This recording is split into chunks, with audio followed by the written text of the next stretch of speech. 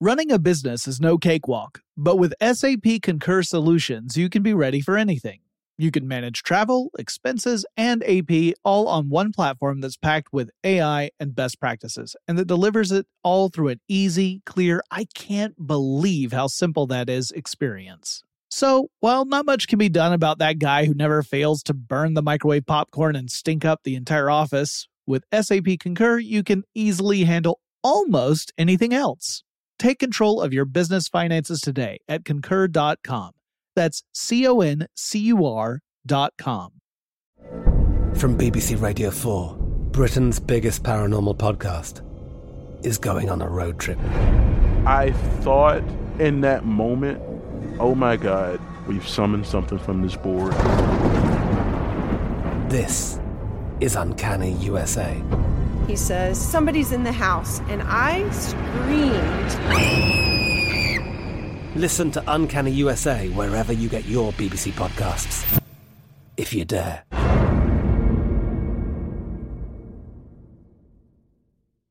When you buy Kroger brand products, you feel like you're winning. That's because they offer proven quality at lower than low prices. In fact, we guarantee that you and your family will love how Kroger brand products taste, or you get your money back. So next time you're shopping for the family, look for delicious Kroger brand products, because they'll make you all feel like you're winning. Shop now, in-store, or online. Kroger, fresh for everyone. Had enough of those supplements that leave you feeling nothing? Symbiotica is your solution to great-tasting, all-natural supplements that actually work. Crafted with premium plant-based ingredients, their products have no seed oils, fillers, or artificial nonsense. It's just pure goodness in every pouch. Try them out and actually feel the difference today. Visit Symbiotica.com and use code IHEART for 15% off plus free shipping on your subscription order. Again, that's 15% off plus free shipping on your subscription order. Go to Symbiotica.com. That's CYMBIOTIKA.com. Get in touch with technology with Tech Stuff from HowStuffWorks.com.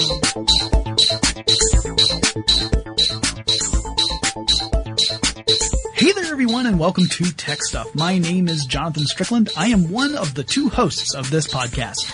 The other host of this podcast is Lauren Vogelbaum, and that is the person speaking right now, in case you didn't figure that out. All right. Awesome. We've got that under control.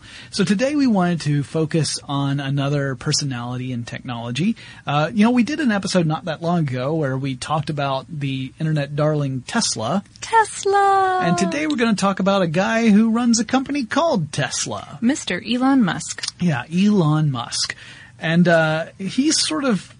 He's an interesting, iconic figure, I would say. He's a wee bit like Tony Stark. Yeah, a little bit like Tony Stark, a little bit like Steve Jobs, a little bit like, one Esquire article I read said that it was a bit Tony Stark and a bit Donald Trump. Huh, okay, yeah.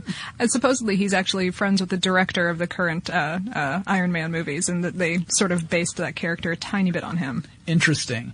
I have never met the man, so I am going to try my best to not make any sort of editorial assumptions. I say try because there are certain things about this man's life that I find particularly interesting, and it might be difficult to avoid editorializing because I'm an opinionated idiot. But like many big famous billionaires who have started really fascinating companies that go into space and create fancy electric vehicles. Like all of those people in the world. Yeah, all those other guys. He's a very driven, very, very big personality. He's a sort of nerd rock star. Yeah, and that's why we're doing this profile on him. There's some great articles that are out there. Lauren, you pointed me to one on Forbes. There's an Esquire profile that is phenomenal. There's some great information out there if you really want to know about this guy's life. We're going to give you kind of an overview, and we also want to point out we're not going to dive too deeply into each of his ventures because, frankly, they would each, merit their own podcast. Yeah. So maybe later for all that, and I would really love to, because I honestly had to keep tearing myself away from everything that SpaceX is doing, and I would love to revisit that. Right, and we should also point out we're recording this just a few days after another SpaceX launch. There was a Falcon 9 launch vehicle that launched a Dragon spacecraft out to rendezvous with the International Space Station, which it did. It successfully docked. It's the first private vehicle, I believe, to successfully... Yeah, it's done this before. This is not the first time that the Dragon spacecraft has done it, but the Dragon spacecraft was the first private spacecraft to dock with the International Space Station. Right. This came with the headline, Happy Birthday, birth, B-E-R-T-H.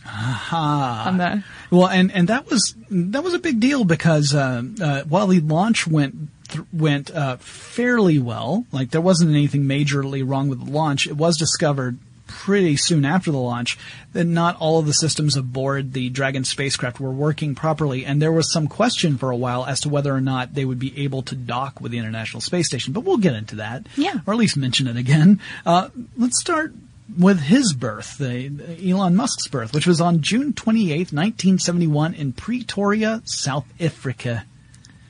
Yeah, I love the South African accent. Yeah. Yeah, I can't do it other than say South Africa. That's about as close as I can get. So I apologize to all South Africans out there.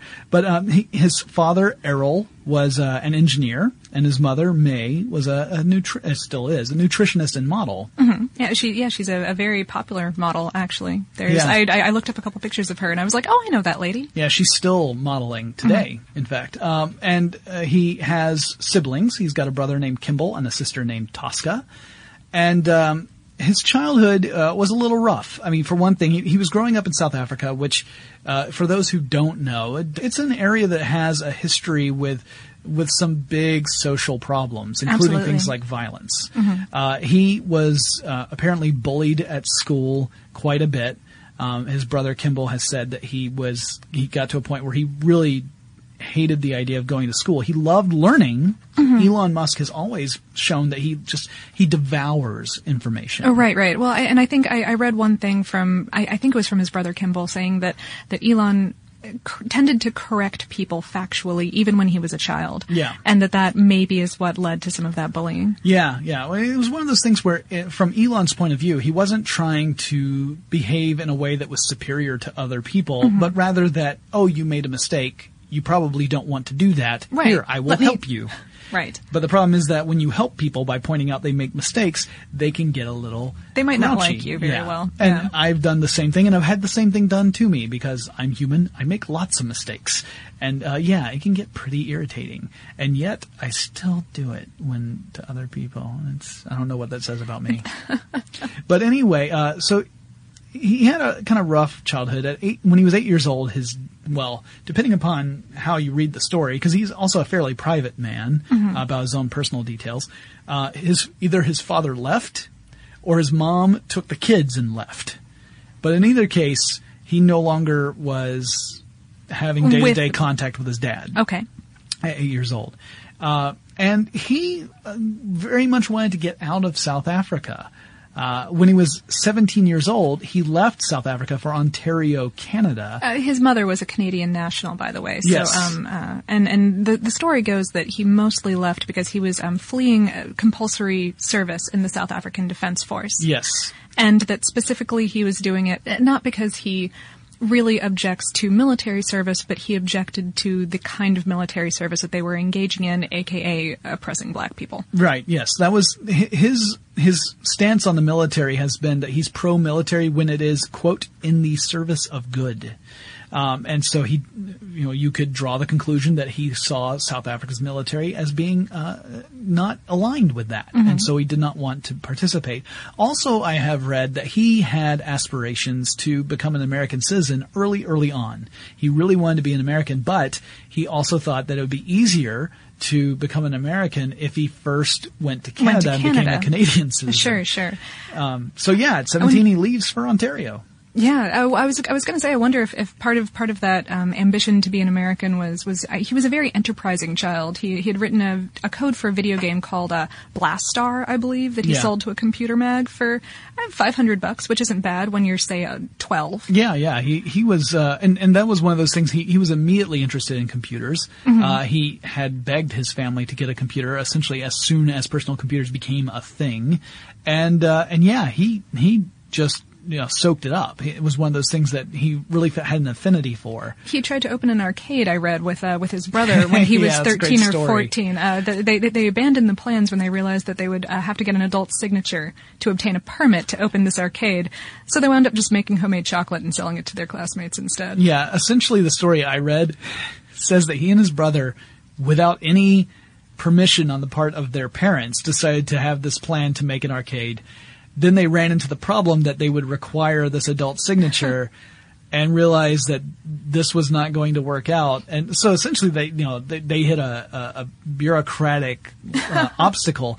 And then their parents were furious when they found out that these two kids had just actually, I guess mom mainly was furious that these kids had decided to just often start a business, on their own without any adult supervision. Now, granted, of course, it didn't go very far in that case, but it shows that Musk was not really interested in having to get permission to do things, right? Which becomes a running theme in his life. Absolutely. He went to school. He had relatives in Canada because his mom was from Canada. So he goes over to Canada and he enrolls in school in Queen's University. And he starts studying physics there. But then he ends up transferring as well to the University of Pennsylvania and gets degrees in physics and in business. He actually gets 2 different bachelor's degrees. And here's a quote from him. "My areas of interest was cross-disciplinary, focused on the physics of high-energy density capacitors, which is a mixture of quantum physics and materials science, plus business." While he was in college, he met a young lady. Actually, this would be back in Queen's University. He would eventually marry her. That young lady's name was Justine J. Wilson. So we'll talk about her in a couple of years. She's I believe she's a writer or novelist, I was going to say. Yes, and also a blogger as well. But yes, a novelist and very interesting writer. I've read some of her work, and she turns a good phrase, I will say. I enjoyed reading what she had to write. So he went to school, graduated from the University of Pennsylvania with the degrees in physics and business, and he began to work on ultra capacitors at Pinnacle Research in Silicon Valley. And essentially, from what I understand, he was doing this so that he could understand their potential as an energy storage mechanism for electric vehicles. Because even at that time, he was already interested in the idea of electric vehicles. Cool. So he was going to go to Stanford. Yeah, he was accepted to Stanford for a grad degree. He dropped out, from what I read, after 2 days on campus. Yeah, he was he had the opportunity to co-found a company. And the problem was that he did not have the time to devote both to graduate studies and to launch this company at the same time. And he asked to Stanford if he could get a deferral for a quarter. They were on the quarter system. Sure. But he wanted to get 1 quarter deferral because, he said, he realized that startup companies have a habit of not always succeeding. That's crazy. And he thought, okay, if the company succeeds, I'm in great shape. But more likely than not, that company is not going to work out. It's just, maybe it's a timing issue or whatever. Sure. Yeah. So maybe I'll just ask for a deferral, and that way I can really concentrate on this company for 1 quarter worth of time and then go back to school. He did not get that deferral.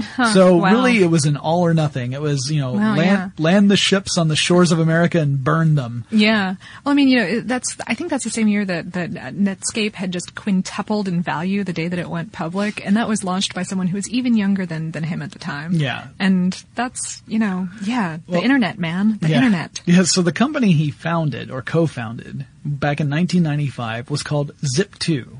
And it served as a platform for delivering ads and directories on the internet. So he co-founds this company, he starts building it up, and it's doing really well. It starts to increase in value year over year. And then he ends up marrying his college sweetheart, Justine J. Wilson. And he marries her in 2000. And then he ends up, while he's engaged to her actually, he ends up selling Zip2 to Compaq. They bought the company for $307 million. In cash. And that was the biggest sum paid for an internet company ever at the time. And he got $22 million of that. Yeah. So he was 28 years old when that happened. So he became a millionaire overnight. Justine was in a relationship with him at this time. She actually has written about that in one of the articles, which I'll cite a little bit later. And so that was a phenomenal time. I mean, it's transformative. He ended up, they moved out of this little apartment into a nice house, and he got a really, really fancy car, a McLaren F1, which was the fastest production model car made. So it had the highest top speed of any production model car. So he literally bought the fastest that he could possibly, Gullwing doors too, just like my favorite car in the world, the DeLorean. Favorite for all the nostalgic reasons, obviously. It's, of course, if you look at performance, it's not that great of a car. I did a full episode about that. So we do have a DeLorean episode of Tech Stuff way back in the archives if you really want to listen to it. But, he then also founded a company that would eventually be called PayPal. He co-founded... originally it was called... the company that he founded was X.com. This was in 1998. It was an online financial services thing that enabled people to make payments first off via email.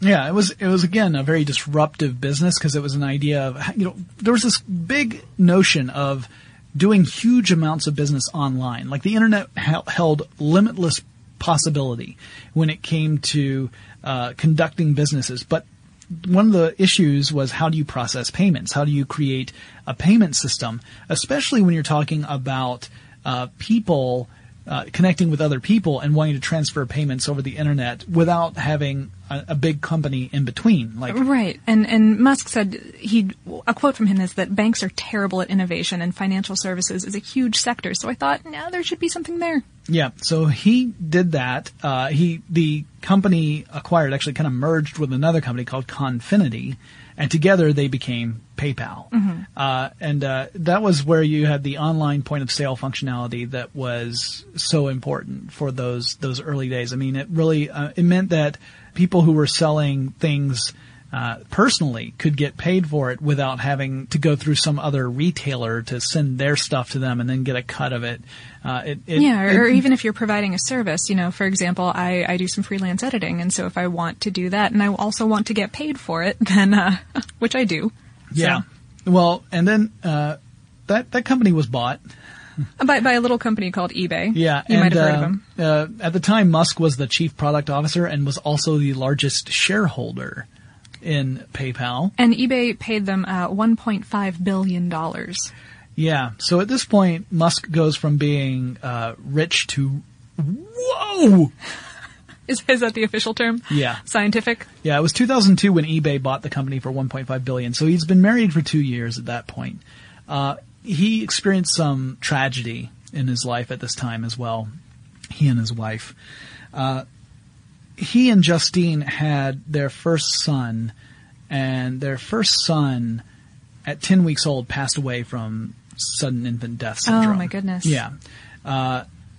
And it was obviously devastating for Justine. She says in an article that she wrote for Marie Claire that Elon really internalizes things like loss. And so there wasn't a lot of outward emotion. Now, I am sure Mr. Musk suffered, unimaginable loss at this, but there wasn't a lot of outward sign of that. Justine, on the other hand, was very expressive of her grief, as is understandable. But they ended up pursuing some in vitro fertilization techniques so that they could have another child, and they had 5 of them.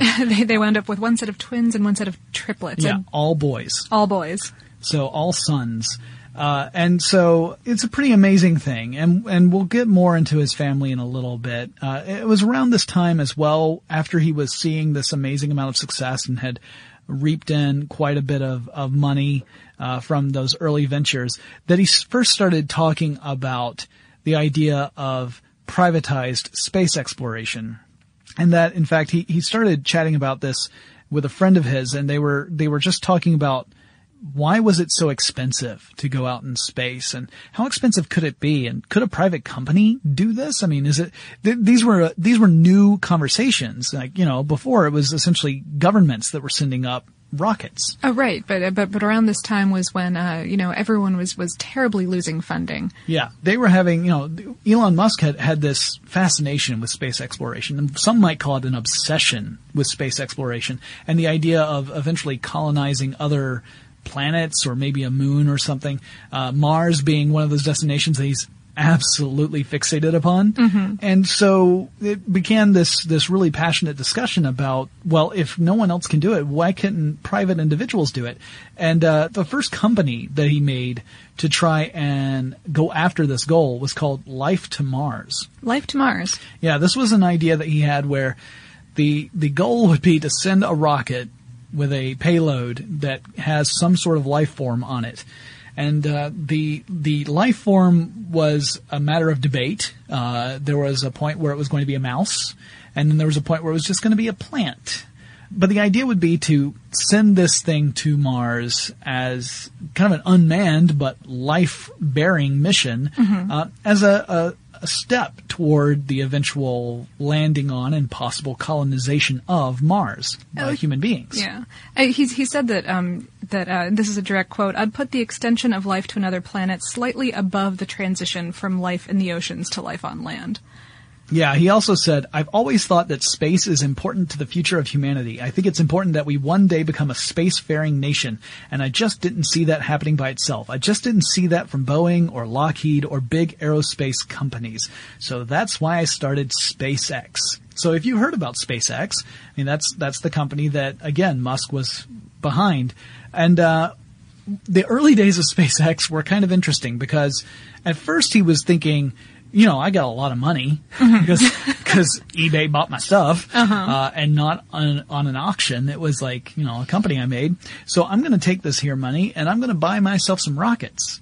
And that was originally his plan, was that he was going to buy rockets. He wasn't making a company to build stuff. He wanted to buy things. But then he realized that really, those other rockets were kind of crap. Well, beyond that, it was the people that were crap. Okay. This is according to the Esquire article. And so, full disclosure, this is just based upon what Musk's experiences were. So Musk goes to Russia. Okay. Because Russia, as it turns out, had a pretty big supply of intercontinental ballistic missiles on its hands that no longer really needed any for any reason. And originally it looked like he would be able to purchase said missiles at $7 million a pop. Okay. So he thought, well, that's pretty reasonable. I'll buy some ICBMs and I'll use that as my launch vehicle for whatever, spacecraft I design. So, the story in Esquire tells tales of corruption and bribery and lots of vodka. And I'm not kidding. It really does. I mean, when you read this, it's both entertaining and kind of infuriating. But essentially, Musk felt like he was getting jerked around by the Russian officials that he was dealing with, that they would quote him one price, and when he was finally ready to move on it, that price would suddenly triple. Oh, so saying, wow. No, not 21 million for 3 of them, 21 million for 1. And so at that point he said, that's it, I'm building my own. And he left. So he decided at that point that SpaceX was going to manufacture its own rockets, and he started looking around for people who would help him do that. One of those was a guy named Thomas Mueller, who was an engineer, part of a group of people who were really kind of rocket enthusiasts. They called themselves the Reaction Research Society. Only Mueller was not like an amateur rocket scientist. He was an engineer with Northrop Grumman, so he actually had a pedigree in rocket science. Yeah. Like when you say it's not rocket science, he says no, it totally is rocket science. That's what I do. I am a rocket scientist. I'm a rocket scientist. Yes. But he was the one that Musk contacted to be the guy to design the engine that he wanted to propel spacecraft into the stars. Not literally into the stars, but into because space. that would be low cost efficiency for your. You don't get any reusability once you shoot it off into the stars. And actually he thought that the reusability thing, and I think he still does, really argue that reusability is key to making space travel economic, because to use these things one time and then have to build a new one is not efficient at all. Yeah. And what he's really arguing with SpaceX about performance versus reliability, and says that what he's looking for is really reliability. He said that he aspires for SpaceX to be the Southwest Airlines of space. Interesting. So Musk, was personally involved in the design of two different launch vehicles that SpaceX developed. First was called the Falcon 1, and the second was the Falcon 9. And he was also instrumental in the design of the spacecraft, which they called Dragon, whereas Mueller designed the engine, which was called Merlin. Now, cute. Yeah, and we'll talk a little bit about SpaceX some more in a second. But before we get into that, let's take a quick moment to thank our sponsor. Running a business is no cakewalk. There is a ton to keep track of. Employees to keep happy, spending to control, travel to plan, and on top of it all, nobody knows exactly what the future holds. Your finance team always has to be ready to change. But with SAP Concur Solutions, you can be ready for anything. You can manage travel, expenses, and AP all on one platform that's packed with AI and best practices, and that delivers it all through an easy, clear, I can't believe how simple that is experience. And you can finally say goodbye to the costly mistakes and risks that come from manual work and spreadsheets. So, while not much can be done about that guy who never fails to burn the microwave popcorn and stink up the entire office, with SAP Concur, you can easily handle almost anything else. Take control of your business finances today at Concur.com. That's CONCUR.com. From BBC Radio 4, Britain's biggest paranormal podcast is going on a road trip. I thought in that moment, oh my God, we've summoned something from this board. This is Uncanny USA. He says, somebody's in the house, and I screamed. Listen to Uncanny USA wherever you get your BBC podcasts, if you dare.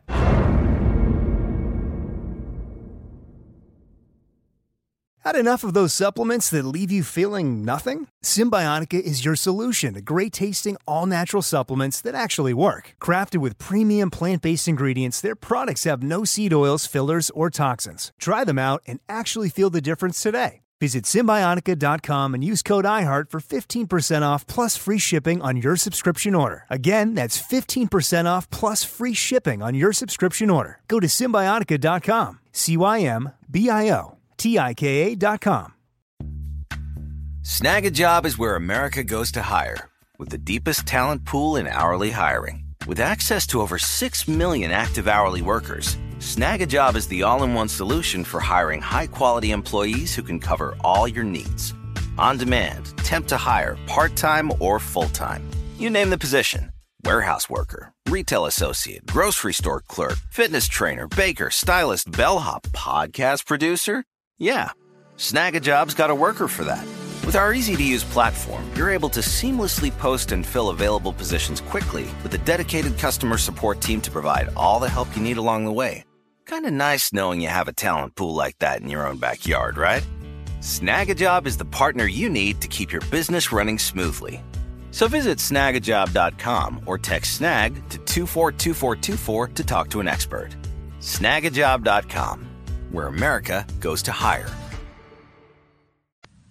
All right, getting back into SpaceX. So the early days of SpaceX did not go so well for Mr. Musk. Yeah, they had a bunch of early failures. And you got to understand, like this whole process of him searching out the possible sources for rockets, deciding to go with building rockets on his own, having to work with various vendors for the various parts that he needed to build the rockets. I mean, the stories that about him dealing with vendors are kind of like carbon copies of his experience with the Russians. In the slightly less vodka, perhaps, but otherwise a little bit. Mm-hmm. In fact, Esquire says the exact same thing. Like, it's not as much vodka, but otherwise very similar, in the sense that he would get quoted one price and then end up being told another when it was time to actually deliver, and that his decision was, well, heck, I will find a way to do that on my own.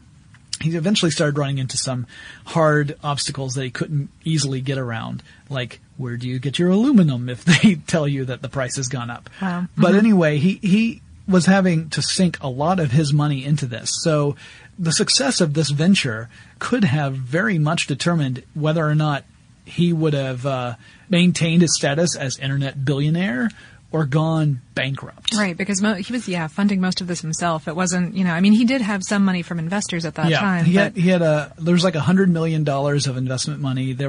And then later on, NASA would end up giving a huge contract. But in those early days, nothing was certain. And 3 well-publicized launch failures, did not help. The first one failed 29 seconds after liftoff. The main engine caught fire. Yeah, and apparently the ride home with Musk and Mueller in the same car was intense.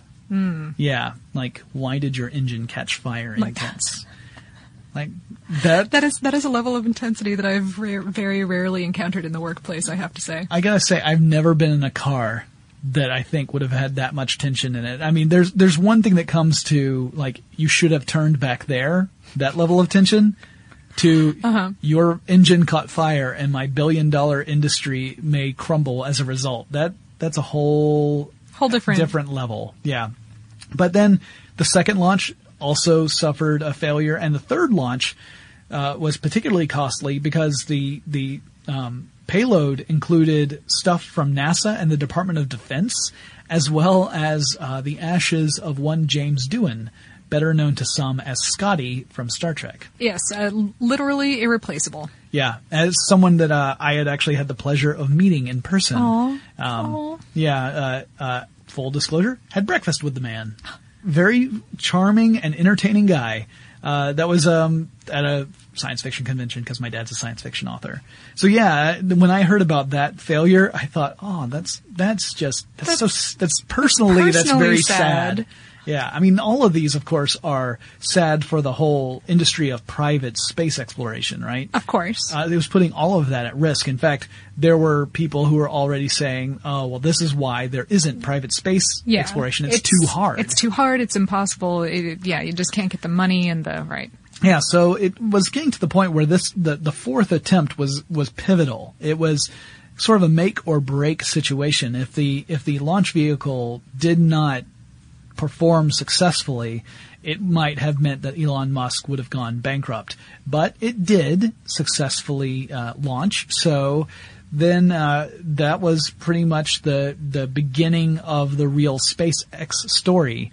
2008, NASA awarded SpaceX a $1.6 billion contract for 12 cargo flights to and from the International Space Station.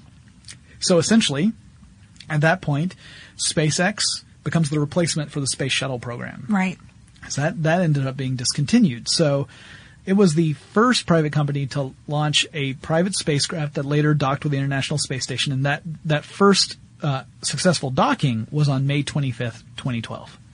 It has since repeated that, so it's slowly getting to its way of those 12 cargo flights. Mm-hmm. But, it does take time between launches for this to happen. And the most recent one was March 1st, I guess, because we were originally going to record this episode on March 1st, and then we thought maybe we should wait and find out if that launch is successful, and then we can talk about it. Yes. And much better than sitting there and going like, well, it's going on right this very moment. Like, at the moment we're recording this, but by the time you listen to it, it has already either happened or spectacularly not happened.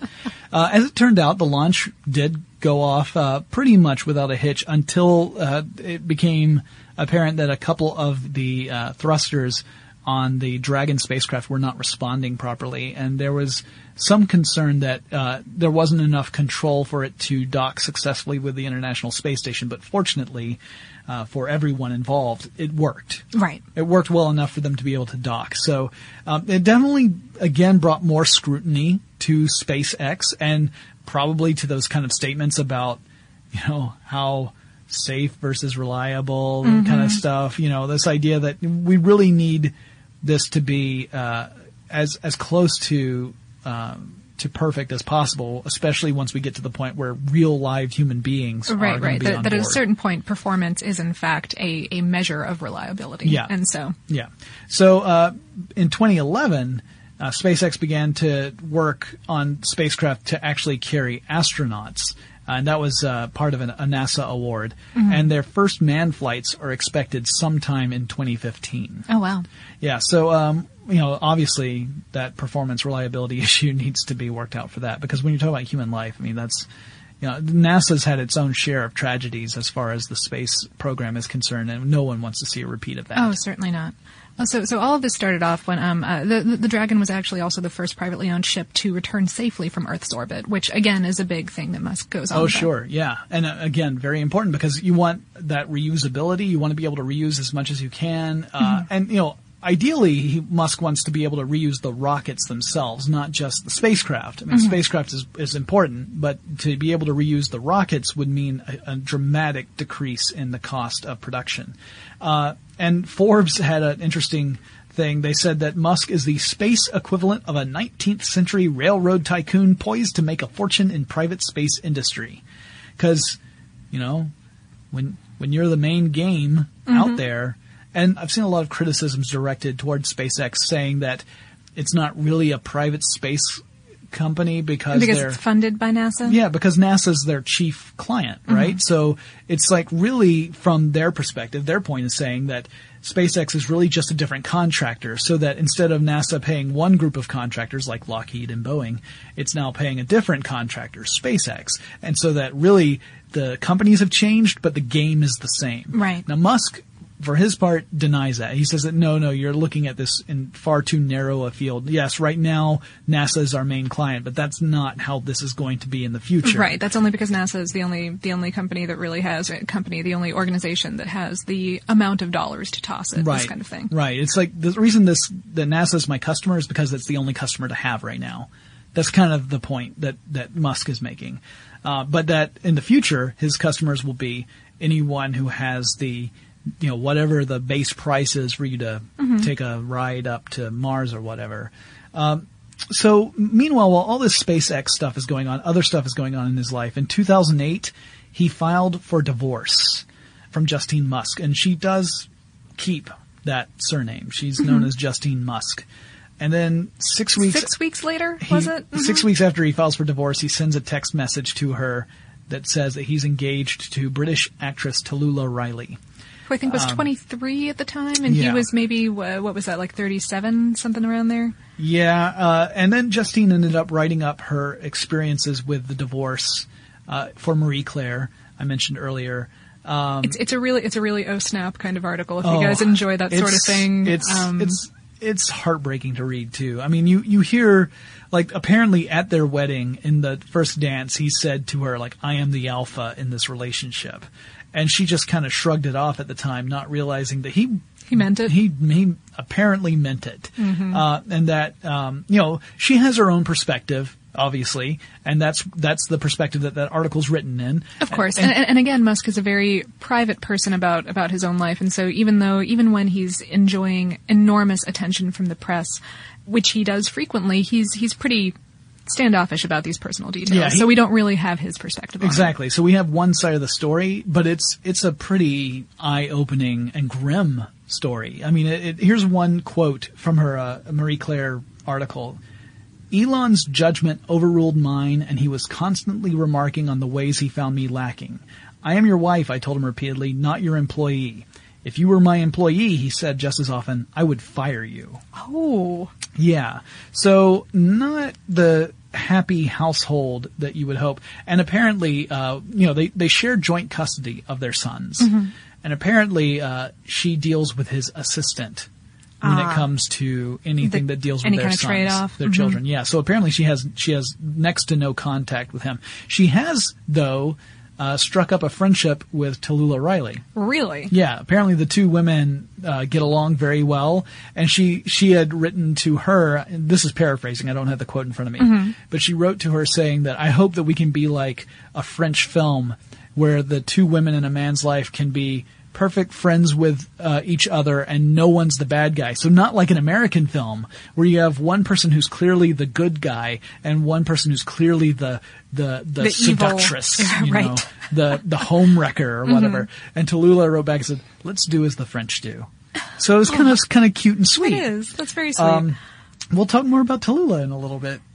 There's a lot in that article, the Marie Claire article that is very personally revealing, both for Justine and for Elon. And if you are interested more in that story and sort of the personal side of Elon Musk, I highly recommend it. It's a great read. You do see that Justine's a very good writer, but it is heartbreaking. Well, we'll toss out a couple links on our social media. Yeah.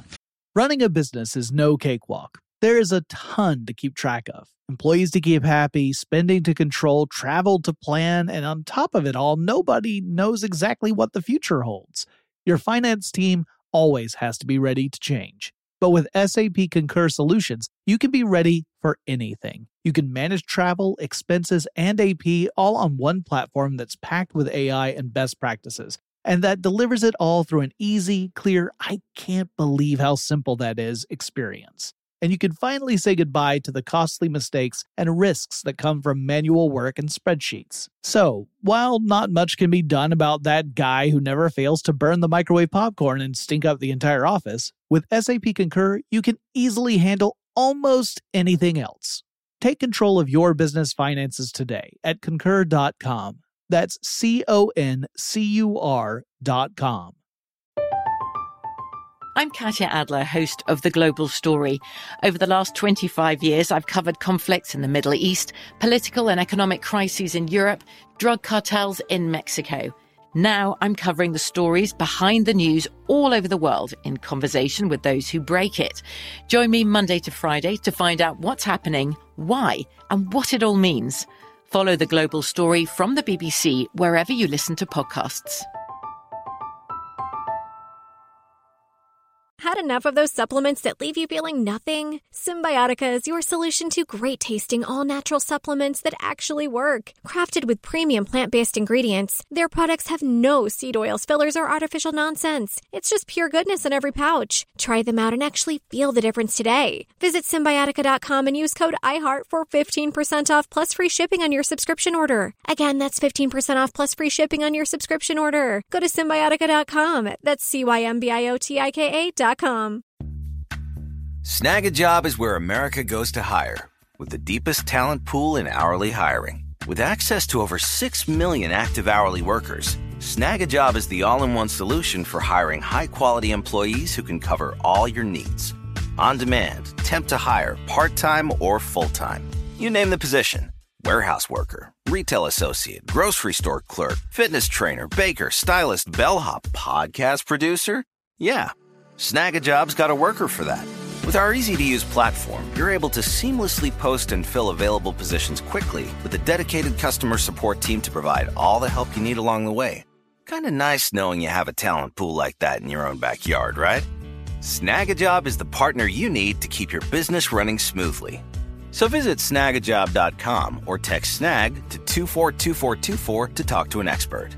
Snagajob.com, where America goes to hire.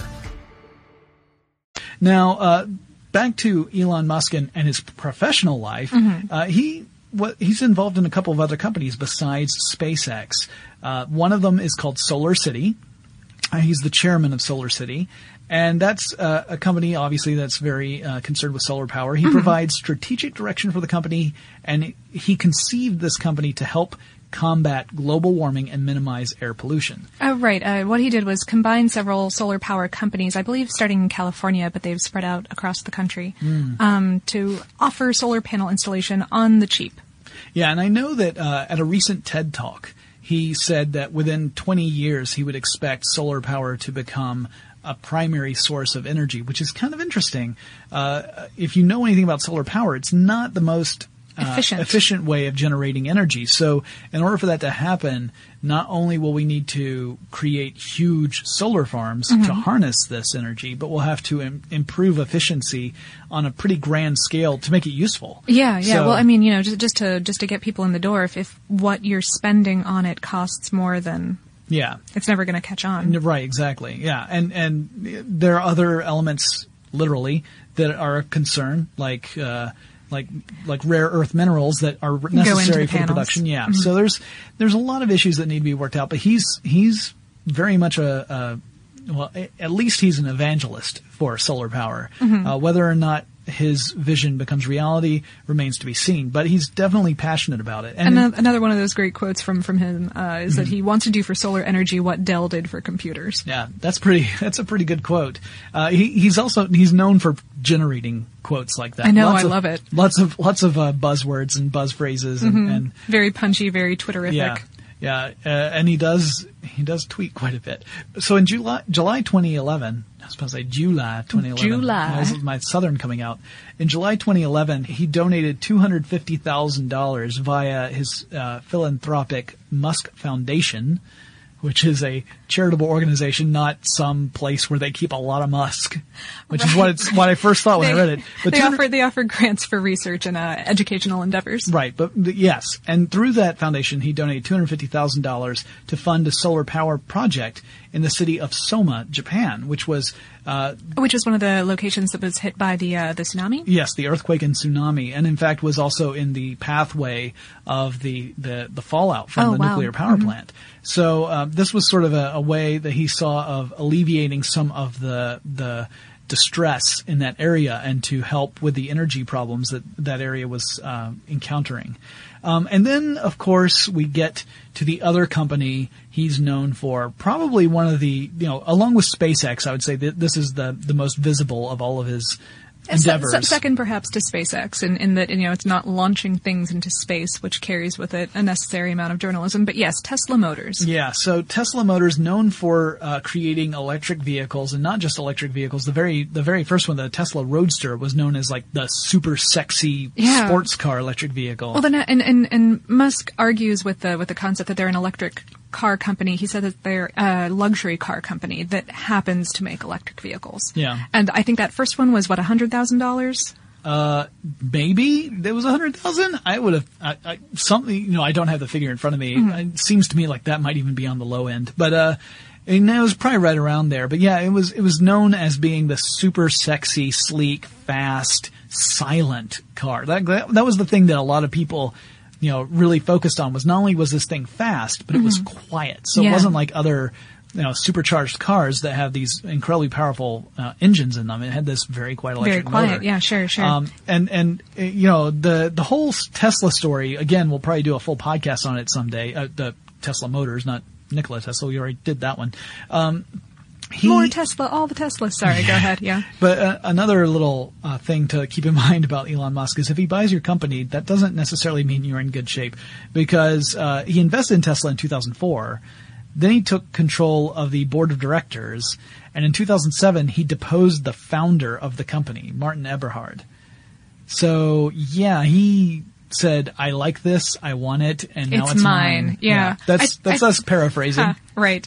I think might be a little editorializing too. For a while there, he was looking for, I think, someone to take over as the CEO, and couldn't find anyone. Well, there was a time where he had a different CEO in place. Okay. But there were issues between what Tesla Motors was promising, and what they could deliver. Essentially, they were getting orders for Tesla Roadsters, and they were having trouble meeting the demand and it was a limited demand. I'm not saying like thousands of people were buying them. Right, it's a couple hundred on the scale. Yeah, but it was still difficult for the company to meet that demand.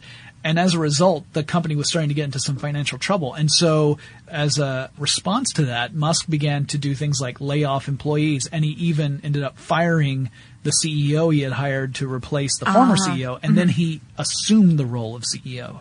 And it was all in an effort, from Musk's point of view, I assume, to keep the company alive. And it wasn't just the Roadster that they developed. They developed some other vehicles as well, including an SUV and the Model S, which was the world's first premium electric sedan. The Model X was the SUV minivan, and he's guiding the development of that. Yeah, so he definitely is still very much involved in that. Recently, there's been a bit of some controversy. The Tesla Roadster has been the victim of some poor press, as has the Model S, and there's some dispute about how accurate that was. In fact, outright indignation on the part of Elon Musk. Well, it was a New York Times reporter? That was the most Correct. recent. Before that, there was an episode of Top Gear. Oh, that's right. Where they drove a Tesla Roadster and then showed people pushing the Roadster back to the studio. Mhm. And then Elon Musk said, I call shenanigans on this because all the data from the car shows that there was plenty of energy for it to get back to where it was. They were just doing this for the purposes, effect? for the purposes of showing like what happens when your electric car runs out of juice. I don't know. What happens when your car runs out of gas? Maybe you should watch your charge on it and make sure that you don't. Yeah, because I mean that was one of the goals of Tesla Motors, was to create an electric vehicle that could run on a full charge about as far as a comparable car would on a full tank of gasoline.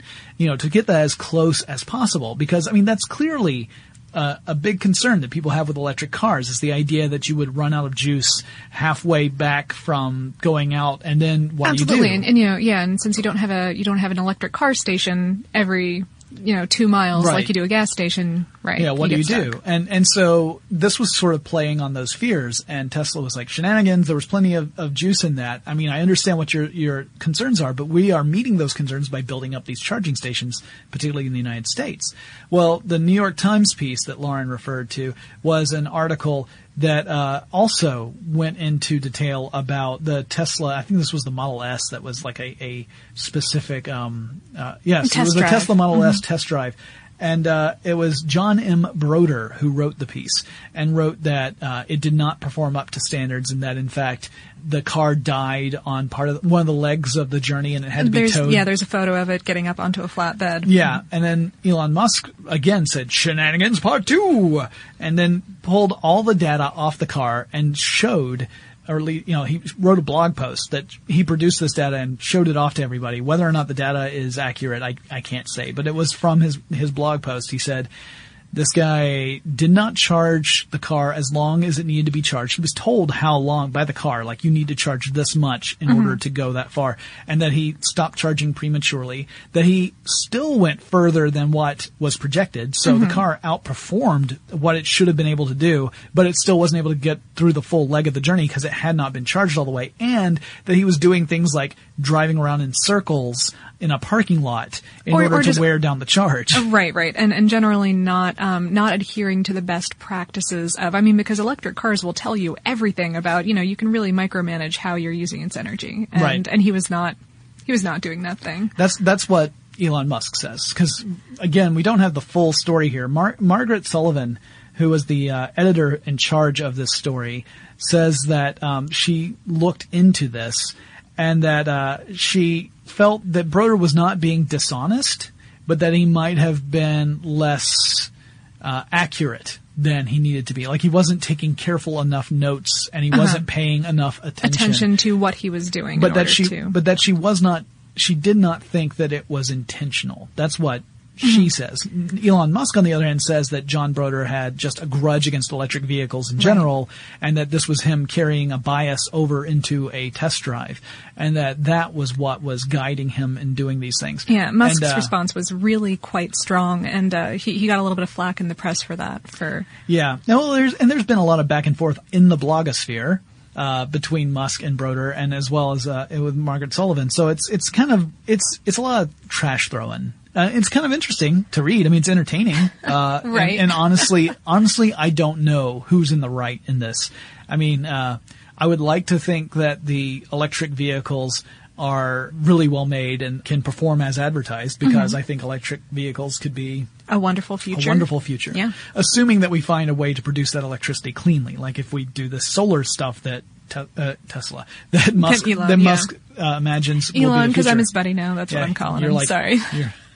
You're besties. I guess that brings me around to the final bit about Elon Musk. He got divorced from Tallulah Riley in 2012. He had married her back in 2010. Yes. Supposedly, they were loaned the Google jet for their honeymoon. Yeah. Elon Musk is friends with a lot of people in Silicon Valley, a lot of celebrities as well. But anyway, yeah, so they got divorced in 2012. She got $4.2 million out of it, keeping in mind that Elon Musk is worth a couple billion. Yeah. So, in fact, there was at least some reports like she only got $4.2 million, and I'm thinking, Oh, poor thing. Sigh. Yeah. You add up all the money I've ever made in my life, and I don't come close to that. But yeah, $4.2 million. But there's a weird happy ending. They're reunited, apparently. Yeah, I think she's moved back in. Yeah, so. She's trying to make him prevent him from going king crazy, which she says is a thing in England. Like when you become king, you go nuts. Oh. That seems like it's a common phrase back where I'm from. I'm like, really? I'm an Anglophile, and I don't think I've ever heard anyone say, you know, I'm preventing him from going king crazy or king mad. I know that you've had your share of, you know, eccentric royals. Yeah, eccentric is, I think, a mild term, but sure. I mean, but I mean, England has its own way of dealing with them, right? They just put a parking lot over them. All right, well, that wraps up this profile on Elon Musk. Like we said, we'll probably do profiles on some of the specific companies. I mean, everything from, you know, PayPal would be a good one. Yeah. SpaceX and Tesla Motors are all great candidates for future episodes. But if you guys have your own suggestions for episodes we should tackle in the future, I highly suggest you get in touch with us and let us know. Our email address is techstuff@discovery.com, or you can let us know on Facebook or Twitter. Our handle at both those locations is techstuff, HSW. And Lauren and I will talk to you again really soon. For more on this and thousands of other topics, visit howstuffworks.com. Running a business is no cakewalk, but with SAP Concur Solutions, you can be ready for anything. You can manage travel, expenses, and AP all on one platform that's packed with AI and best practices, and that delivers it all through an easy, clear, I can't believe how simple that is experience. So, while not much can be done about that guy who never fails to burn the microwave popcorn and stink up the entire office, with SAP Concur, you can easily handle almost anything else. Take control of your business finances today at Concur.com. That's CONCUR.com. From BBC Radio 4, Britain's biggest paranormal podcast is going on a road trip. I thought in that moment, oh my God, we've summoned something from this board. This is Uncanny USA. He says, somebody's in the house, and I screamed. Listen to Uncanny USA wherever you get your BBC podcasts, if you dare.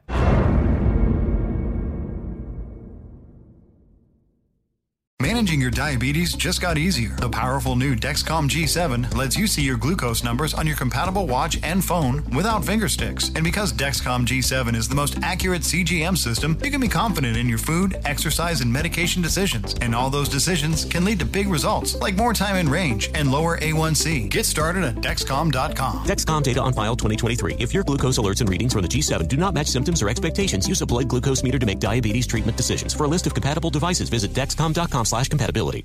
This is Malcolm Gladwell from Revisionist History. eBay Motors is here for the ride. With some elbow grease, fresh installs, and a whole lot of love, you transformed 100,000 miles and a body full of rust into a drive that's all your own. Brake kits, LED headlights, whatever you need, eBay Motors has it. And with eBay Guaranteed Fit, it's guaranteed to fit your ride the first time, every time, or your money back. Plus, at these prices, you're burning rubber, not cash. Keep your ride or die alive at ebaymotors.com. Eligible items only. Exclusions apply.